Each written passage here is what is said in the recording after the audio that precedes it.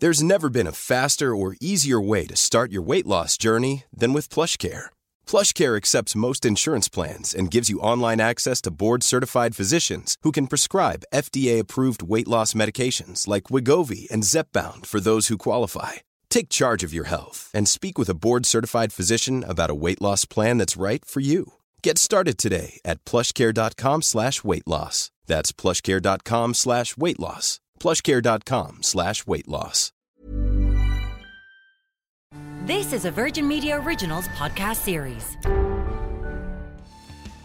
Hello and welcome to The Tonight Show. After 413 days of life under COVID restrictions, this evening the Taoiseach announced the latest roadmap to take us out of the lockdown. As lonely, as frustrating and as sad as the last year has been, we are getting through it, and a degree of normality is returning. The company of friends and relations is returning. Hope is returning. Click and collect, inter-county travel, galleries, hairdressers, religious services all allowed to resume from the 10th of May, with a further easing of restrictions over the following weeks. Minister for Finance Paschal Donohoe joins us in studio to discuss. Now, while many of us are full of hope today, some questions remain. Are we moving too fast and have some been left behind? Fianna Fáil Senator Timmy Dooley and Sinn Féin's Louise O'Reilly give us their reaction. And later, we'll be in the bearer of good news save the government from the public's bad books. Fionnán Sheahan and Alison O'Connor reflect on the announcement. Get in touch via Twitter with the hashtag TonightVMTV.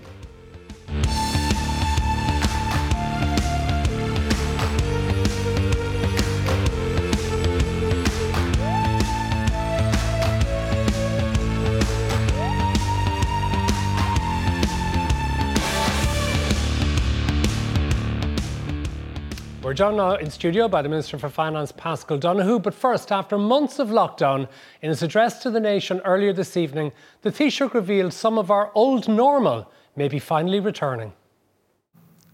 As I've said repeatedly, we are determined to do everything we can to ensure that when we open a sector of our society, our economy, it stays open. Taking all of these factors into consideration, we now believe it is safe to continue moving forward in two phases over the coming months.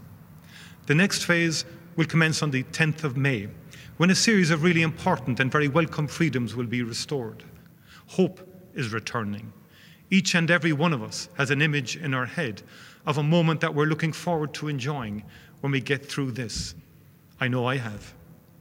Tonight, each and every one of us is closer to enjoying that moment than we have been for a very long time. Minister Paschal Donohoe, hope is one thing, but how confident are you that the worst is over? I am confident that the experiences that we've had in recent months are behind us, and the reason why I am confident of that is because of the efforts of the Irish people. It is due to their efforts that we are where we are today, looking at a different and more positive future. But there are no guarantees.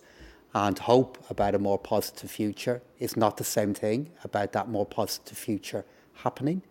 And in order to turn that hope into a reality, the efforts that the Irish people have put in to get us to this point, we have to ask for their continued patience I was just going to ask that, how confident are the you measures of today that they will continue that there won't be now a surge in numbers over the next few weeks, which would restrict your ability to further loosen these restrictions? I believe we can avoid that surge across the coming weeks. I believe that for two reasons. The first one is the quantity of vaccinations that we've done. 1.4 million vaccines have now been injected into arms here in Ireland. We have walk-in centres which allow far more rapid testing than we've had before. And I believe they are the two reasons why across the coming weeks we can avoid a deterioration from where we are today. But beyond that, in what is a good day, it is due to patience and it is due to implementing the public health guidance up to this point. And we have to ask for that to continue to happen to get us to an even better place in the future. And yet some people are still surprised that you've speeded up as against expectations when the numbers for new confirmed cases every day are still stubbornly averaging over 400. Given that we had big numbers before when you went into lockdowns that wouldn't come out, why are you satisfied to go now with the numbers still so high? Well, it is that very point regarding the fact that our new case figures have been around 400 per day. If you look at the total number of cases of COVID that we have in our country now, it is now comparable to where we were at the peak of the last wave of COVID. But that is why we do have a cautious plan for reopening our economy. If you look at what we are doing across the coming 4 weeks, it is broadly in line, with the exception of inter-county travel and further clarity regarding what can happen in gardens. It is broadly in line with the kind of issues we said we would examine. But it is because of your very fair point regarding the risks that are still there that the implementation of the phased public health guidance that we've given is critical to us avoiding the worst scenarios that you've touched on, which I believe we will avoid, and I believe we will continue to be successful in our efforts to beat the disease. How much of this has been driven by pragmatism, that maybe a growing feeling that people would just not continue with an awful lot of the restrictions? We've seen lots more people getting out and about in the open air, that if you kept trying to restrict them, they just wouldn't go with it. We have a very strong awareness of the understandable and very deep weariness that is now imbued in all of us because of how long this has gone on for. We can see it in our friends, in our family, in the eyes of those that we meet, how tough the last 14 months have been. But I do believe, and it is the case, that the vast majority of our country have continued to implement the guidance that we've given at different points.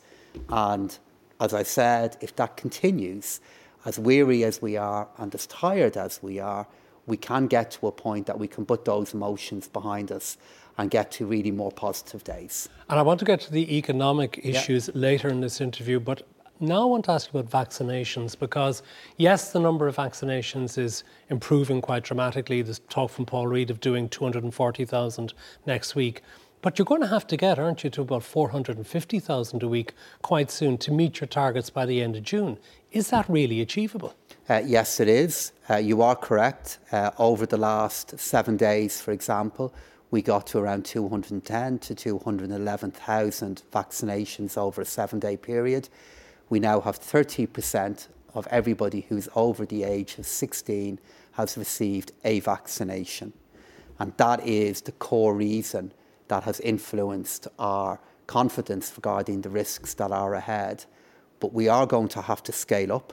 We will have the people, we will have the technology, and we will have the places to do it. That's a hell of a scaling up, though, to go from 240,000, the plan next week, to 450,000. It is, but you would look at where we have been in recent weeks, and the key reason why our figures have been below 200,000 in recent weeks has been due to supply. We have been supply constrained. We are now expecting across the second quarter of this year that an additional 4.5 million doses of vaccine will come into Ireland. We know that we can turn vaccines into vaccinations within 7 days. 95% of all vaccines that come into Ireland are used in 7 days. And even the figures that we've achieved now, we've got to this point, for example, without having to rely on our pharmacists to play a role. So it's been supply constrained to this point, Matt, and the amount of vaccine that's coming into Ireland will be increasing week by week, primarily due to the efforts of the European Union. And you've mentioned the importance of vaccinations, you've mentioned the importance of the walk-in test centres as well, but an awful lot of people believe that antigen testing would be an enormous additional benefit. In fact, you got a report at the start of the month, it was published, you'd had it before that, led by the Chief Scientific Advisor, Professor Mark Ferguson, and with some eminent doctors who were all encouraging you to go with antigen testing on a large scale. Why have you not done so? Well, as you know, we are actually making use of antigen testing. Over 10,000 antigen tests have been used now, primarily through the Department of Agriculture, to test over 20 sites across the country. So we are using antigen testing. But that's minimal by comparison what could be done. Well, across the period that we're discussing, we've also made far greater use of walk-in testing centres that have proved exceptionally helpful and useful in our efforts to trace the disease. So we've scaled up our use of them. But to your question, we are considering whether there can be a larger role for antigen testing in the coming weeks and months. And in particular, if I look at something that is so important to our society, which has been able to get our younger people back to higher and further education, we have to consider whether antigen testing can play a role there. So we have been using such testing, but we have been accompanying that by greater use, for example, but why the caution? sentence. Why the caution when you have that report which was commissioned, which some people thought maybe was delaying things? You delayed the publication, you have it when it strongly endorses the use, and yet you're talking about doing it at some stage in the future. What's the reasoning behind the caution? Well, just to be clear, I want to get out of this situation as quickly as possible. I will do, and the government will do, everything that we need to do to beat this disease, and we've demonstrated that to date. But yes, you're right, we do have a report from Mark Ferguson in relation to it, but we do now allow and do need all of our health experts to consider this and come back to government with their view in relation to it, and that's happening. OK, I want to go to the economy. So again, was a lot of this decision today driven by the pragmatism of a need to get the economy going again so as to allow businesses and individuals to create their own income and to have less dependence on the state, which may be running out of money? Well, we're not running out of money, and I'll come on to that in a moment, but the key reason behind the pace of opening today is where we are with vaccinations, the scale of them. We're vaccinating more people with vaccines that are working, and we're seeing the impact of that in mortality, and we're seeing the impact of that in fewer people in our hospitals. So that is the core reason why we are here today, in conjunction with the extraordinary resilience of our country and our people in getting us to this point. To deal with your question of economic considerations, of course they are profoundly important to me in any of the discussions that we have here, but we'll only have an economy that's sustainably open when we have our public health back. And that is why the coming weeks are so important. Not everybody is happy, though. There are some sectors who feel that they haven't been given a fair shake. Particularly 80% of restaurants and 70% of pubs have nowhere for outdoor dining or drinking. So when are they likely to be in a position to join their colleagues in reopening? The reason why they're not part of the early phase of decisions that have been made at the moment is exactly because of the question that you put to me earlier on. It is the fact that we still have around 400 cases that are happening every day. It is the fact that the quantity of cases we still have in our country are comparable to the last wave that we had to deal with. So that's the reason why we're taking it stage by stage. We will, and we're going to do all we can to get to the issue of indoor dining in our restaurants and in our pubs. But we do know that indoor dining environments can create health risks. And we will get, I hope, to be able to make a positive decision about those businesses when we're successful in implementing the current phases. Yeah, but then what about the contradiction that you are going to allow restaurants and hotels to be open as part of the hotel reopening? How can a hotel restaurant be safe if a non-hotel restaurant isn't? Because for hotels, the number restaurants in hotels will only be allowed to have guests of the hotel in the restaurant, in the hotel. And by virtue of that, it is a more controlled environment for dining and an environment in which we can minimise the risks more.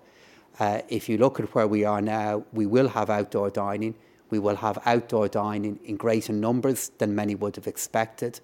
And if you look at all the correct reasons you raised earlier on with me regarding the need for caution, it's caution that guides doing this stage by stage. OK, but what about the continuance of supports? I mean, how long will the government continue to provide the PUP and perhaps even more importantly, employment supports for those businesses that are opening up again? Well, the government have indicated that they will be in place into June and there's still a number of weeks before we get to that point. We will make a decision, I believe, regarding at the end of May regarding the future of many of these supports. These are pandemic-related supports.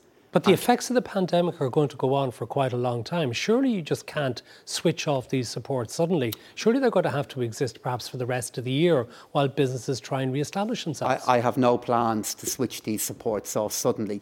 I've said on a number of occasions there will not be a cliff edge where we go from having the supports to them being entirely gone. We are not going to do that. We're not going to do it because I appreciate how important the PUP is to over 402,000 people today. I appreciate that the wage subsidy scheme, for example, is keeping 300,000 people in a job or looking after their wages. I know all of that. And we realise how important they are to our society and to our economy. But we do have to get the balance right. These are emergency supports that were brought in for when the health emergency was here. They're pandemic supports for a time at which the pandemic was at its worst. And as we reopen our economy and as unemployment falls and employment increases, we will need to make decisions regarding the level of those supports. And what other decisions are going to have to be made in relation to getting other forms of taxation, perhaps, to fill the gap? We're not going to be able to continuously borrow, are we, with a deficit? No, we won't. And I've been on this programme for many, many years, making the case for reducing our deficit, for balancing our books and moving into surplus. And it's because we did that, and it's because of the support of the Central Bank of Europe, we're able to do the measures that we have now. So that demonstrates the need to reduce your borrowing over time, and we will need to commence that journey again. But to deal with your particular question there in relation to taxation, I produced an economic forecast there last week that's been shared with the European Union tomorrow, and that did show that if we are successful in getting our country back to work, and we believe, for example, that we will get over 200,000 more new jobs in our country next year, if we're successful in getting our country back to work, and if we phase out the emergency supports when the health emergency begins to recede, those two things will have a huge effect on improving our national finances. I think Fine Gael would probably argue that some of the controversial Troika-era measures of austerity actually worked in re-establishing the economy. So if you feel that way, what ones would you repeat again for us? But the big difference is, and again, I made the case for many of those decisions between 2011 and 2013, and I knew how difficult they were. We went into the crisis of 2008 with our national finances and our economy at risk, with huge risks and difficulties within it. It is completely different this time. But is it? Is it? Because we're going to have about $250 billion in public debts, aren't we? 250 billion, in public debts. And that is going to have to be repaid. Isn't that going to be one of the highest per capita in the world? It is. I was going to go on to make the point and say, even though it is completely different this time, because for two reasons, we went in with our national finances in a very good condition, and because of the support of the Central Bank of Europe. But even though those things are very, very different, it does not mean it's consequence-free either. So you are correct. We will have national debt of €238 billion by the end of this year. That's over €250 billion. So we will need to reduce our borrowing over time. Growth, getting our country back to work, will play a really big part in doing all of that. There may well be a gap that then does mean that we have a level of borrowing we need to close beyond that. But it's not going to be anything like where we were a decade ago. OK, are you also, though, going to have to make enormous additional spending to rescue sectors such as public transport and in particular aviation? Because if we agree that aviation is essential to bringing inward investment to the country and to bringing tourist revenues when that comes back, what are you going to do when you see today the likes of Dublin Airport Authority having a loss of 238 million last year? Well, so to deal with each in turn, so firstly in relation to public transport, what will make the biggest difference to the viability of public transport is being able to increase the capacity of public transport, so we've more passengers on our buses, trains and Lewises, and by doing that we can reduce the emergency support going into our public transport companies. In relation to aviation, they're already receiving a huge amount of support off the taxpayer through our wage subsidy scheme, through a very large loan that was made available to one company, and also through the support that we've directly provided but to our that's only airports. covering a part of the losses that have been made. So Yep. how are these going to be revitalised so that they continue to provide the level and volume of services that they have previously on all the routes? But I'd flip it on its head. You're talking about how, or suggesting that how can these sectors be revived through higher levels of support. For me, it's how can we get those sectors active again so that we can slowly reduce the level of support they need. So to deal with your question regarding aviation, the answer to that then is how we can participate in European policies in relation to this, like the digital green certificate, so that we can allow people who are vaccinated at the right time to be able to travel safely. And when do you think that's going to be? Is there a likelihood that people, and this is for their benefit but also for the airlines' benefit, be able both. to take a summer holiday? What constitutes summer? July? August? Well, we all know what summer looks like, and we all know what it feels like, and it's great to see the sun out today and the difference it can make. We have further work to do in relation to international travel. We're hoping to be able to do a lot of this work across May. What will be really important is the architecture at the EU level comes in, so that we have a uniform way of being able to ensure that those who are travelling safely. That is going to take a little bit of work to do. In truth, I don't see international travel coming back in terms of holidays and so on for the coming weeks and months, because we have a significant amount of work to do. But I do believe, for example, in what we're going to be able to do with domestic tourism, that we'll be able to find other ways in which we can offer a good summer to those who deserve it. Okay, just to finish, personally, what are you looking forward to being able to do the most? So much. Where do I begin, Matt? Where do I begin? Off the top of the head at the moment, like so many, I have people within my family that I haven't seen now for a long time. I just can't wait to see them physically. And I can't wait to be able to experience the so-called vaccination dividend within my own family. And for those who have now been vaccinated, to be able to see them again normally and go back to that part of family life, be normal again. But Matt, I could go on all night about what I'm looking forward to. I'm sure you could too. Right, we'll have to leave it there. Our thanks to Minister for Finance, Paschal Donohoe, for joining us. After the break, is outdoors enough for pubs and restaurants? We'll hear from a Cork publican from whom there continues to be no end in sight.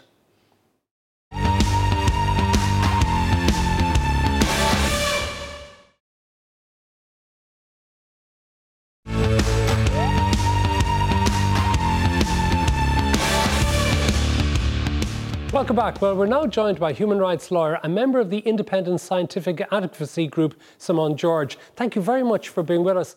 How encouraged are you by the decisions made by the government today?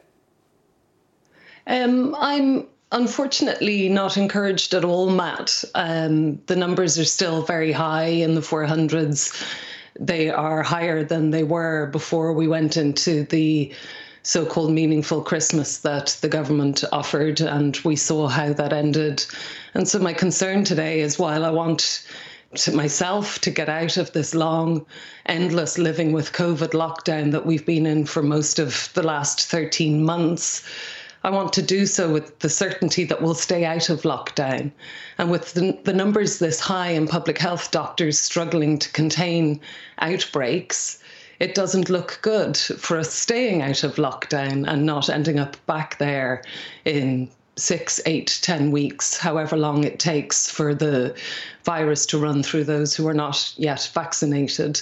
But isn't this time different in that we have a much smaller number who are actually going into hospital, into ICUs, who are dying, that those who were most vulnerable in previous outbreaks, the elderly and those with high health risks, have in the main part been vaccinated. So doesn't that make things different this time and justify the government's decision? I think that's a very depressing way to look at it, because not only have most of our elderly and some of our vulnerable people been vaccinated, but many of them have died, nearly 7,000. This podcast is brought to you by eHarmony, the dating app to find someone you can be yourself with. Why doesn't eHarmony allow copy and paste in first messages? Because you are unique, and your conversations should reflect that. eHarmony wants you to find someone who will get you. How are you going to know who gets you? If people send you the same generic conversation starters they message everyone else. Conversations that actually help you get to know each other. Imagine that. Get who gets you on eHarmony. Sign up today. Hiring for your small business? If you're not looking for professionals on LinkedIn, you're looking in the wrong place. That's like looking for your car keys in a fish tank. LinkedIn helps you hire professionals you can't find anywhere else, even those who aren't actively searching for a new job but might be open to the perfect role. In a given month, over 70% of LinkedIn users don't even visit other leading job sites. So start looking in the right place. With LinkedIn, you can hire professionals like a professional. Post your free job on linkedin.com/spoken today. 1,000 people have died on this shared island because of the failure of the government to eliminate this virus, and instead to keep us in this in and out like a fiddler's elbow level of lockdown that only really protects a certain amount of people and then deprives them of their liberty and puts them at terrible suffering. And to start that again with this now meaningful summer that we've been offered today, it does a terrible disservice to the people who've put up with so much over the last year and to the families of the people who've died from those failures. But even the public health experts in ENFIT have not advocated a zero COVID strategy. They didn't believe that it could actually work. And they would argue that what they have done has had some benefits and left us in a position whereby we can restart things again for the benefit of the economy, for the benefit of society. Do you think that this restart is going to be permanent? Do you think that we're going to not see the cases that are in the 400s and are still climbing, keep climbing? But isn't it also the case that if you took a zero approach to everything, you wouldn't let people into cars in case they had traffic accidents, you wouldn't allow people to smoke in case they got cancer, you wouldn't allow people to drink because of the numbers who end up dying as a result of alcohol-related issues every single day, that there's always balances that have to be achieved?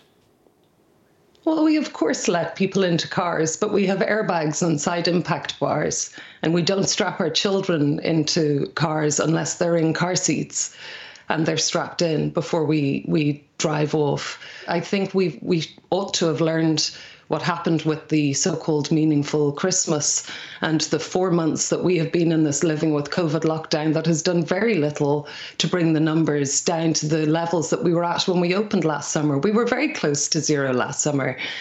We actually achieved this. The Irish people achieved this.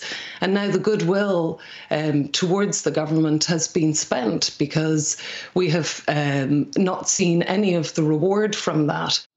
Simone George, thank you very much for joining us. Well, we're joined in studio now by Fianna Fáil's Timmy Dooley and Sinn Féin's Louise O'Reilly. What about those points, Timmy Dooley? Is there not perhaps a little bit in the haste to get things open up again, the potential for making the same mistakes that we did previously? No, I don't think so. The government have taken the advice of ENFIT, who have, continuously been very cautious right from the start.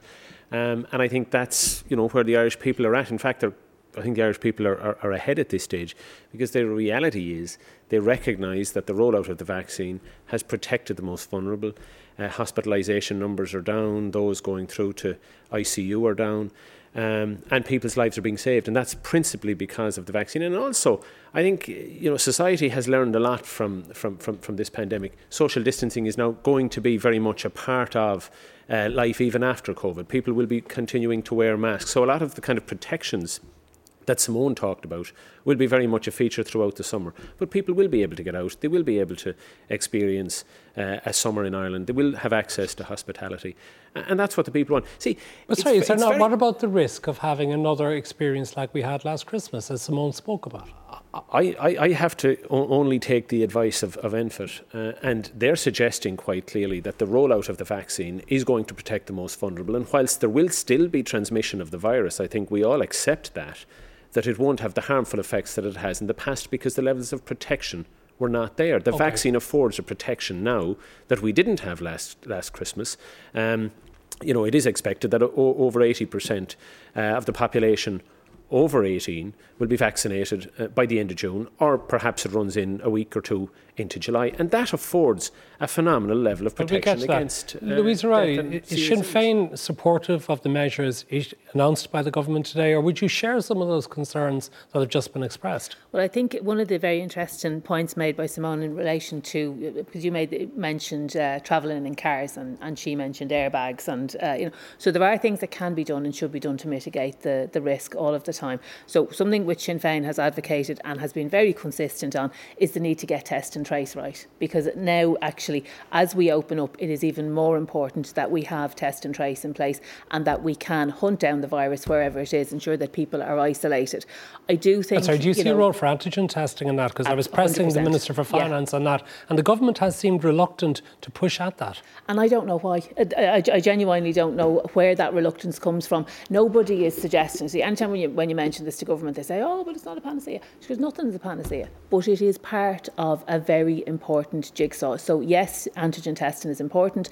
Getting testing and tracing is really, really important. I mean, we have never achieved, the government have never achieved their targets in relation to the recruitment of people to work on test and trace. That's really important. That's going to help. So I do take on board what Simone said, but I'm also mindful of the fact, one, that we would be outdoors, two, that the vaccination programme is underway, albeit with 27 different plans and missed targets, but it is underway, and three, that we can mitigate and should be doing more to mitigate the risk. OK, of course, not everybody can be outdoors, and we're joined now by Michael O'Donovan of the Castle Inn in Cork City.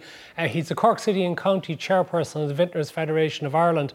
And I think you're one of the many publicans, aren't you, who simply just does not have the capacity to offer outdoor drinking? Yes, Matt, unfortunately I'm landlocked, my premises, and the footpath on the public side of my premises is too small for me to go outdoors. We'd have about 30% of our members will only have the capacity to go outdoors. So in catering for the summer staycation market, the numbers that we'll be able to access will be lower than what would be anticipated, I suppose, going on holidays in Ireland. When do you have hopes for being able to let people into your bars, or would it actually be safe to allow people into indoor drinking establishments? Yeah, look, Matt, I suppose, firstly, when do we anticipate it? We'd hope that the government would follow the roadmap that was rolled out in Northern Ireland, where it was 3.5 weeks between outdoor and indoor. So we'd be hoping something similar may happen here from the time that we do go outdoors. Also, look, most of the traditional bars in Ireland are small family-run enterprises. So we take great pride in our premises and looking after our customers. We know most of our customers.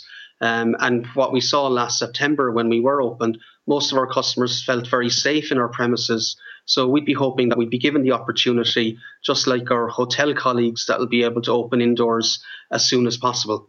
And what about things like the €9 substantial meal, the 105 minutes allowed on the premises? They seem to be gone. How useful will that be to you? Yeah, look, it's great that they're gone. We campaigned all last summer and we told the government that it was creating a divide in the pub trade between those that could and couldn't. And look, it's very welcome that has been taken out. And look, we look forward to all pubs opening together when we can go indoors along with restaurants. So it's great for us that we can look forward to hopefully getting back to our trade as soon as possible. Well, one last one to you, Michael. You mentioned the restaurants, and the Restaurants Association of Ireland are very unhappy this evening. Adrian Cummins saying that 80% of restaurants simply cannot offer the outdoor dining, and also being really upset at the idea that hotels will be allowed to offer food, but that other restaurants won't. What do you make of that? Yeah, look, it's disappointing that we're not all opening together, but I suppose the other view is, look, it's a good benchmark that we can look at the hotels and see how they're going for the couple of weeks that they're open with indoor dining, and hopefully, if there's nothing in no instances, no spikes coming out of that the government will review it in late June with a view for us opening indoors in July, hopefully. Thank you very much for joining us, Michael. What about that point, Timmy Dooley? Is that fair to all the restaurateurs of Ireland to be told your premises aren't safe, but the ones in hotels are? Yeah, it's a difficult one. And if you were to wait until later, until it was safe for everybody to open, you would be denying the Irish people who want to get out, want to have the experience of having a meal, albeit outside. So it's a difficult one to balance the needs and expectations of everyone. But I think, as Michael has identified, there will be an opportunity to move more quickly, one would hope, for indoor dining and the consumption of alcohol, depending obviously on the continued rollout of the vaccine at the pace that it's expected, and hoping that there isn't a new variant. And I think if you look at in the round what the government have done, they're taking a cautious approach. It's a step-by-step approach. And for sure, not every business is going to benefit at the beginning, and there will more of them be coming online over the weeks and months ahead. And that's why the state supports need to be continued to assist those businesses that are closed. Is this, even though it's inconsistent, the right thing to do to make sure that we get the hotel business back up and going again for the summer? I think it's very important that we get the hotel business back up, because there are literally tens of thousands of jobs dependent on that. Okay, so absolutely. I do think, though, and this is something that you hear when you talk to people, it's inconsistencies that drive people bananas. And I'll give you an example. I was in Kinsale last summer. We went out, beautiful meal in the town. We dined outside because those were the rules, and we sat next to a lovely family. And then we went back to our hotel that evening. We had dinner and we sat indoors beside the same family. So that inconsistency, I think that makes people, that confuses people. And, you know, I think if the decision is made that indoors is safe, well then I think what they need to do in the first instance is just share with the Restaurants Association, share with the VFI, share with the other representative groups, how is it that it is safer? What is the epidemiological evidence? Just share that with them and let them know, because I think when you have that level of inconsistency, I think that drives people mad, actually, and it makes people, it puts one business against another. That said, and Michael made the point, you know, there is some value in those groups going out ahead, so that there can be lessons learned. And can you see the pubs been open 4 weeks later?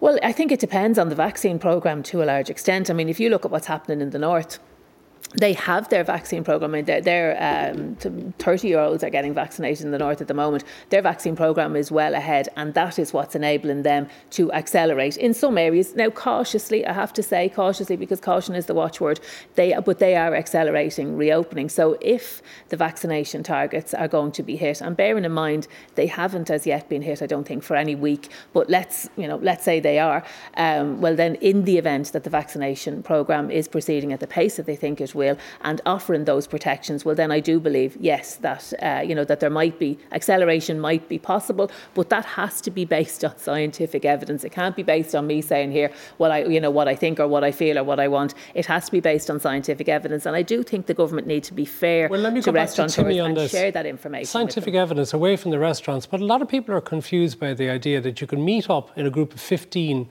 outside in a public park, but you're not allowed to have more than 6 people together in your garden. Yeah, and I think the idea of, and I had some representation about it already, and the concern is that there are people who walk together, there's walking groups, there's the capacity of 15 to operate in a training pod, as it were, based on some sport activity that might be outdoors. Whereas I think the idea of a number of people coming together from a family within a garden is a social environment, and it's expected to be a social environment. And I think the 15 outside is seen somewhat different. Okay, I want to ask both of you in the time we've left about the aviation sector, which are important to both your local areas. Would you encourage foreign holidays for as soon as possible, if only even to get the aircraft full of people travelling? It's not about necessarily encouraging foreign holidays. It's about getting the aviation sector back again. It's effectively getting the connectivity in place. And for essential travel to be allowed in operation, I would be of the view that the first thing that needs to happen from the aviation side of things is to get the mandatory hotel quarantine, an end in sight for that. And I think the aviation sector need to be given information and guidance as to when that's expected to come to an end. Why? Are you against your government's own policy now on this? I haven't been against it, but I think that I always was concerned that there wouldn't be a sunset clause, and I think we need to see that. I think the aviation sector needs certainty as to when it's coming to an end. And yes, I think towards the end of the summer, we should be able to travel within Europe. Because and this is where I have concerns with the government, and I've made it clear. As Europe brings in the Digital Green Cert, and it's due to commence towards the end of June, I think we've got to sign up to that from the very start. I don't think we should be taking a wait and see. I think we accept we're part of the European Union and that people have the freedom to travel. What do you make of that, Louise? With this particular certificate. We do absolutely need to sign up to the Digital Green Certificate. It's not, again, it will facilitate travel within the European Union, and I think that's really, really important. The sunset clause is also important to give certainty to the aviation sector. Let's not forget, it's the hundreds of thousands of jobs that are dependent on it, and it's also the connectivity. I mean, when we lost routes previously, I'm thinking of Dublin to Los Angeles, it took us 8 years to get that route back. So we absolutely need to protect aviation, to protect our connectivity, and to protect those jobs. And I think the Digital Green Cert is a very good way to start, because that will kick-start movement within Europe. And then when it is safe to do so, we will be able to open up air bridges. I heard the Taoiseach talk about this previously. Air bridges from here to other countries with similar levels of vaccination, similar levels of virus. Those are the things that we need to see. But I do think that there needs to be a very deep engagement with the aviation sector and a plan, because they need a plan, not just a plan for today, but a plan for their recovery. Remarkable level of agreement from both of you tonight. Thank you very much, Timmy Dooley and Louise O'Reilly, for joining us. But after the break, after months of mixed messages, will tonight's announcement put the government back in the public's good books? Alison O'Connor and Fionnán Sheahan will be with us next.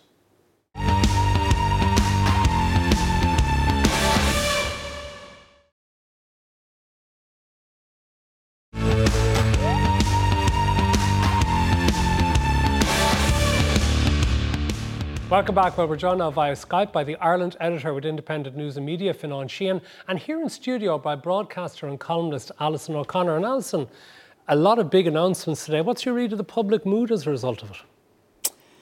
Well, I think people are, I suppose, how could you feel anything but a bit of relief, and the fact that there's more than people would have expected. And I think any vox pop that I heard today, and I heard a number of them, people were genuinely pleased. But I mean, I suppose you can only also speak for I'm surprised at my own reaction. I actually feel quite trepidatious. In what way? Having been dying for this moment, and the last time I was on this programme, I remember saying how my inner culture was roaring. I was dying to get out of Dublin for a few days and head home to West Cork. And now I do feel, while I feel huge relief, I do feel a little sense of anxiety about... Why, have you become captive or something? Maybe I have. Maybe it's a form of Stockholm Syndrome in my own home. But I suppose it's after what happened at Christmas. I mean, obviously it's totally different now with the vaccines and the fact that it's the summer and everything. But it's getting used to getting back into society. Where I think we're all going to feel a little bit of that, and we're going to feel a little bit of anxiety. It is going to take us time to to go back to the way life used to be. And even at that, we're being told this will not be like the way life used to be. We still have to be very careful. Fionnán Sheahan, the government's popularity has dropped quite dramatically over the last 6 months or so after initial acceptance for the things that had to be done. Could this be a turning point for the three parties in the coalition, that they will get more public acceptance as restrictions are eased? The answer to that is, if it works, yes. It was rather brave of Micheál Martin today to be quoting Sean O'Riordan, who has some great lyrical phrases in his poetry about the Irish weather, Galtop Dir Gulta, Ta Lashtir Den Ray, and the whole, and so on. The whole plan seems to be predicated around the idea that we will have a good Irish summer, and that people will be able to mix and mingle and travel around the country. So that's a bit of a gambit. It's also obviously predicated upon the vaccine rollout continuing, and the level of compliance that people have shown continuing throughout the summer months. Alison is right. There is an element now of people feeling institutionalised, being fearful of what happens next, worrying that the easing off of restrictions at Christmas will now come back to bite us again. Or on the flip side, they'll actually be hoping, let's hope that this works. But then there are further problems down the line, such as returning to the long commute, heading back into work, moving away from working at home. For some people, that'll be a big deal. So there is an element of fear, even about normality kicking in here. From a government perspective, though, you could see watching even Stephen Donnelly arriving into government buildings today, not feeling under siege, having this sense that he was announcing something positive. You can only but get a rise in fortunes off the back of that. Because ultimately, you saw in your previous conversation with Louise O'Reilly, there's nobody really on the opposition side disagreeing with anything that's happening here. There's nobody seriously coming out with a more improved plan of genuinely saying, well, you should just be throwing it all open at this stage, or we should be sticking with the lockdown. Okay, let's go back to Alison. On the opposition benches, they're largely going along with it.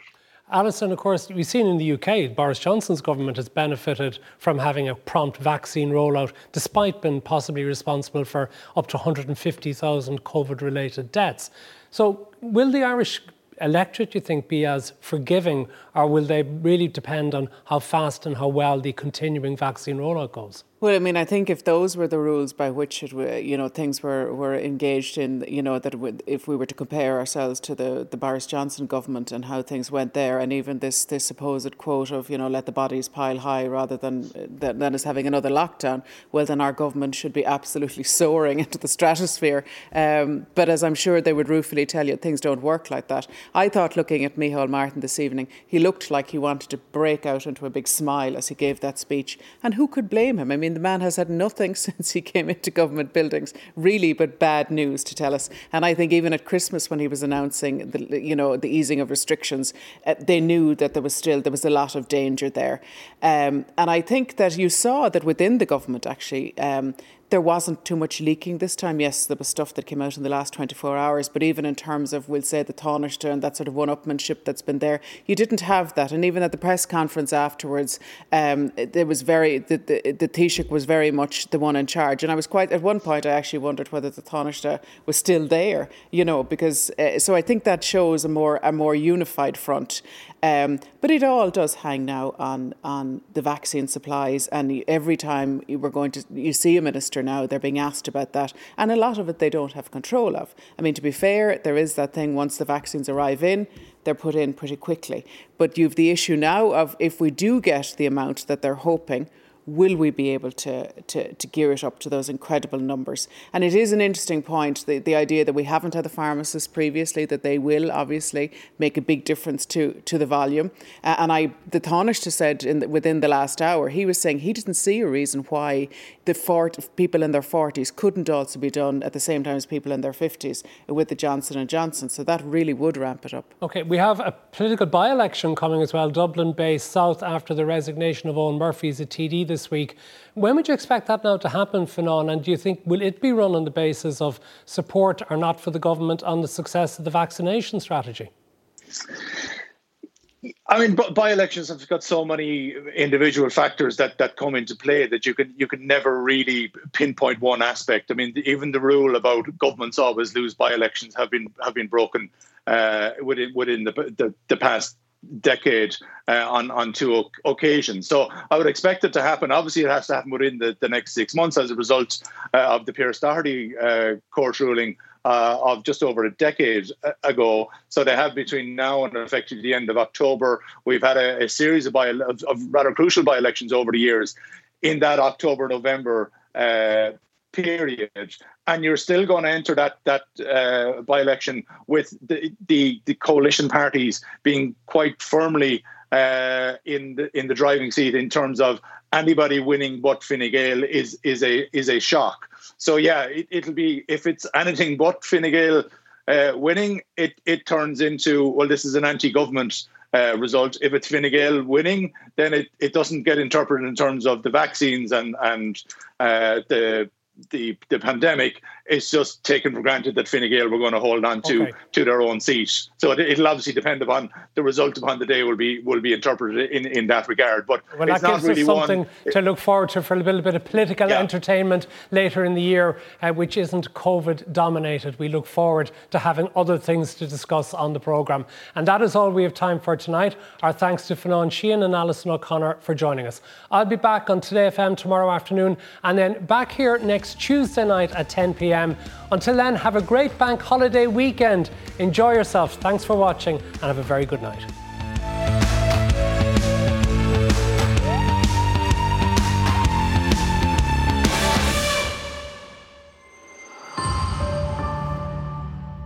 This is a Virgin Media Originals podcast series.